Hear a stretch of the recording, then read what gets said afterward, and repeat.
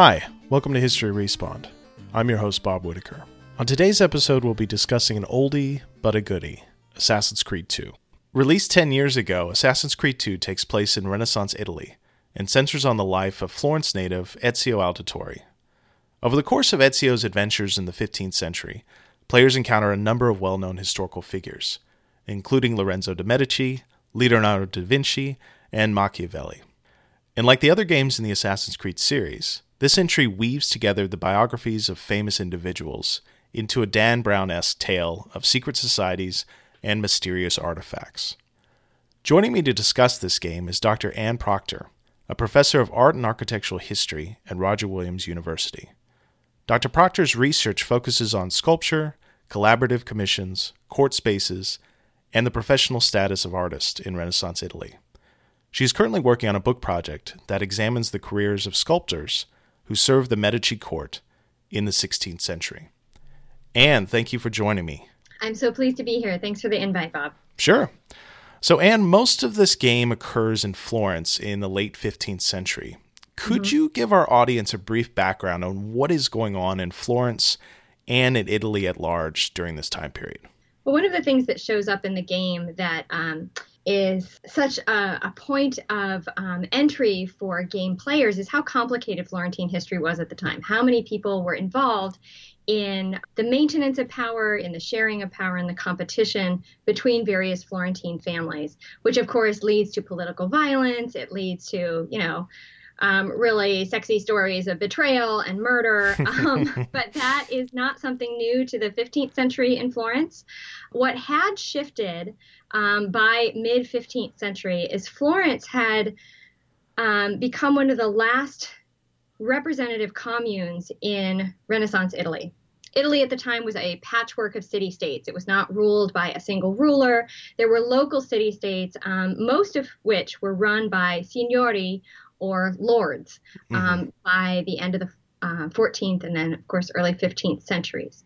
Florence had a representative government, but it was an oligarchy. It was a representational government among elite merchant families and old aristocratic families. So by the time we get to the beginning of this Assassin's Creed game, Florence has experienced quite a bit of political turmoil already by this time in the 1400s.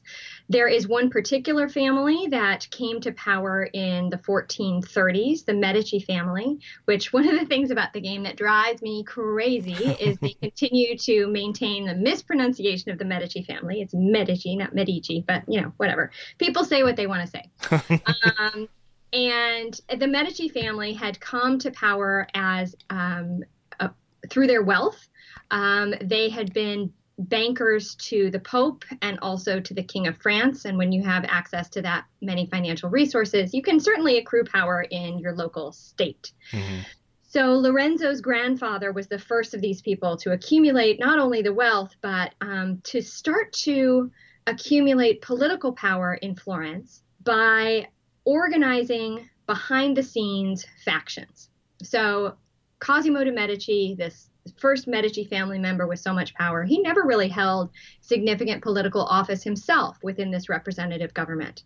But he had control over who was nominated for political power. So by organizing the elections and making sure that the people who agreed with him would be the people who held power, he became one of the earliest leaders to marshal representative government into something that looked more like a court than it did like an oligarchy or a republic. So by the time we get to Lorenzo, who's the focus of this game, Lorenzo has taken many of the same tactics that his grandfather used, and he's made them even more stringent. He has, by 1470, filled the Council of Florence with his supporters. And at the same time, Lorenzo is working on, and this is where this game starts off, Lorenzo is working on not just consolidating power within Florence, but extending that territorial power and the wealth of the commune by waging war or simply buying other Renaissance cities, which is how he gets in trouble with the Pope.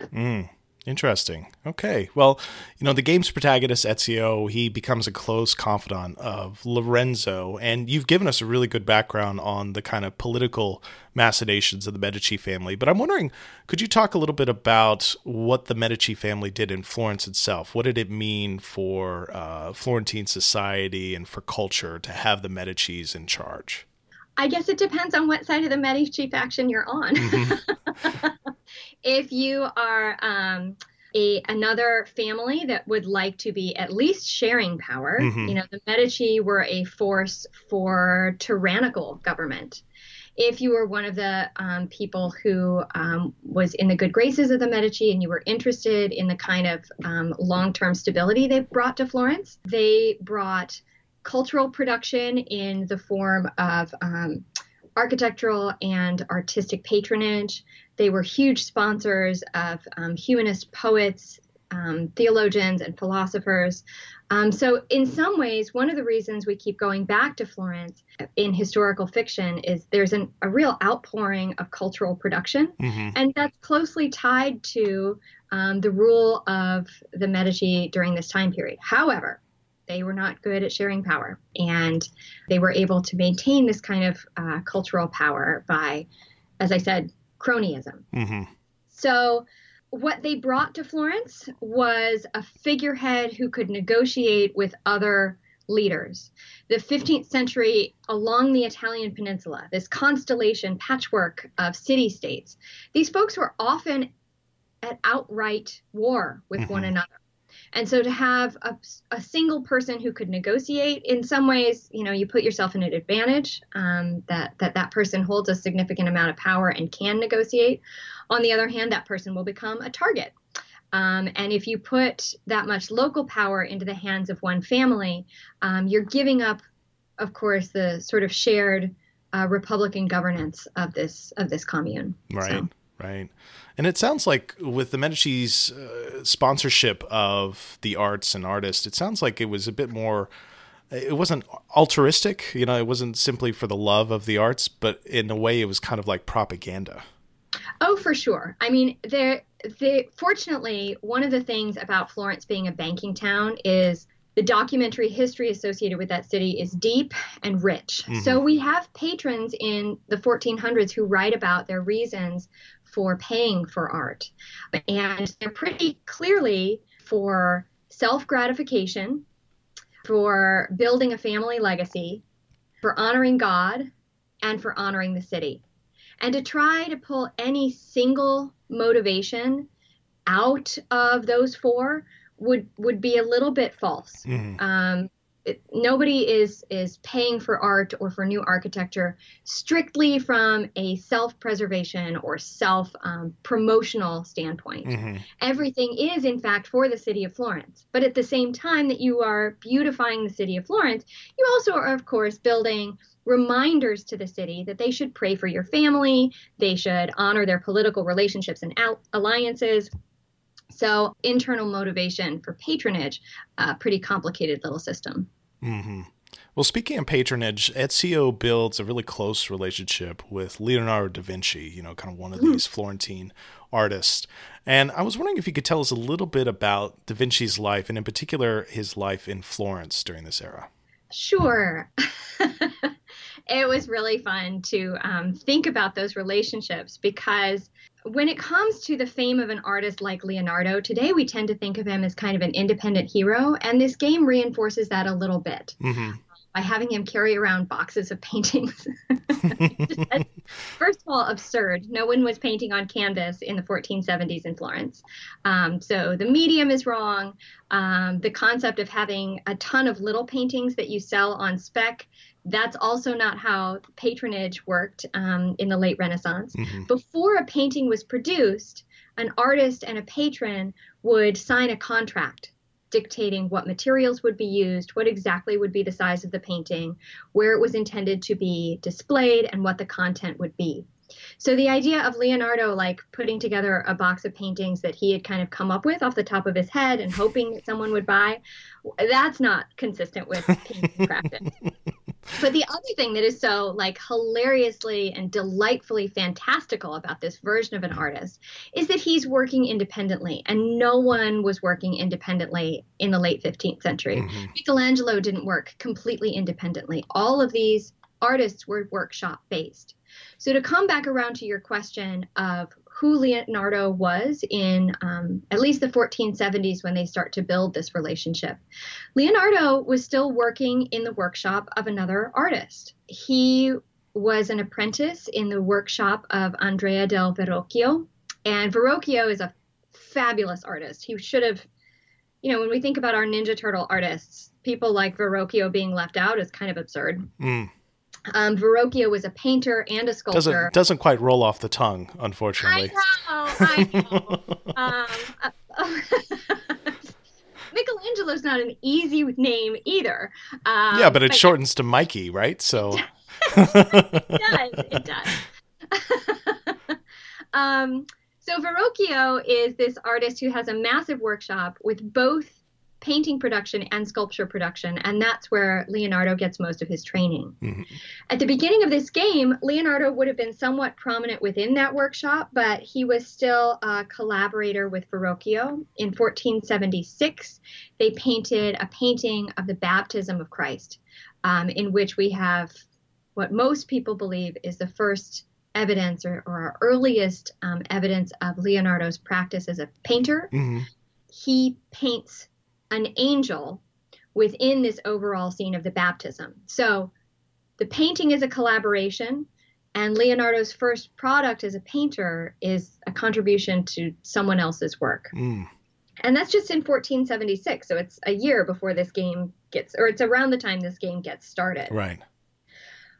He gets his own workshop in 1477, but the first record of an independent commission that we have for him is in the early 1480s. So the idea of him forming this relationship with Ezio as a very young artist is interesting because Leonardo still would have been making his way. He would not have been either working independently or a particularly influential kind of ally to seek out in Florence at the time. Interesting. So in a general sense, and you've kind of already gone into this, but in a general sense, what do you make of the way the game depicts Renaissance Italy? Is there anything that stands out to you about the makeup of the city, about the architecture, or about the way the people are depicted in the game? Yeah, there's a lot that stands out. Some of it is really wonderful. I love imaginative recreations of what these spaces would have looked like. I mean, I watched the Borgias, and their reconstruction of Old St. Peter's was just magical. It was so cool to see that brought to life before Old St. Peter's was destroyed and then redesigned by successive architects in the 16th century. Similarly, in this game, it's really fun to see this medieval city, which is most of Florence today and in the 15th century. Most of Florence had been constructed in the 12th to 14th century. Mm-hmm. So the cities today look very much the way that they would have at the time of this game. However, they don't look the way that they do in the game. All of these streets are a little bit narrow. They're a little bit more winding. Florence was founded by Rome. It was a Roman military camp. And so downtown Florence today and in the 15th century was full of streets at right angles to one another. Mm. And so these kind of wandering back alleys that Ezio goes running through are a delight in terms of their facades, but their orientations to one another just are inconsistent with how Florence is actually laid out. Right. Similarly, those facades are a total pastiche of medieval architecture and architecture up and facade decoration up through the late 16th century. Mm-hmm. There are lots of buildings that have black and white fresco patches on them in really wonderful, almost embroidery looking patterns. And that's something that isn't practiced in Florence until the 16th century. It's called sgraffito. And you see them all over this game. And it's beautiful. It really gives visual interest to the city streets that you get to see. But that's not how people were decorating their palaces. They would have mostly been either bare stone, the way that we see, or there may have been city tabernacles where people could have prayed outside in times of plague. What about the behavior of the people, or perhaps even their dialect? Oh my gosh, their accents are ludicrous. I mean, who knows? Who knows what a 15th century Florentine accent would sound like in English, right? They get to be as liberal in their interpretation of what this sounds like as possible. But none of these people sound like Florentine speaking English. Their accents are just delightfully incorrect. They're far closer to Spanish accents than they are to Italian accents speaking English. I do love the amount of Italian that's thrown in. It makes me giggle. It's really fun to hear people called stupid. It's really, like, who the hell is that in Italian is really fun to hear when people are answering doors and things like that. In terms of their behavior on the streets would have been fuller than we see, and they would have been a lot dirtier than we see. They also would have been noisier. One of the things that really struck me in listening to some of the videos was the absence of church bells. And these neighborhoods would have been full of noise making of a musical variety with the ringings of various church bells for mass. So they sounded a little bit quiet, a little bit more angry, I think, than they would have been in the way that people are like demanding people buy things from them. Yeah. But it's really fun to watch the recreation. One more thing that strikes me is the relationship of architecture to open space. By the time we get to the 1490s, we see Palazzo Pitti across the river as an important place for conversation. But they've recreated Palazzo Pitti the way that it looked 100 years later in the 1570s, rather than the way it would have looked in the 1490s.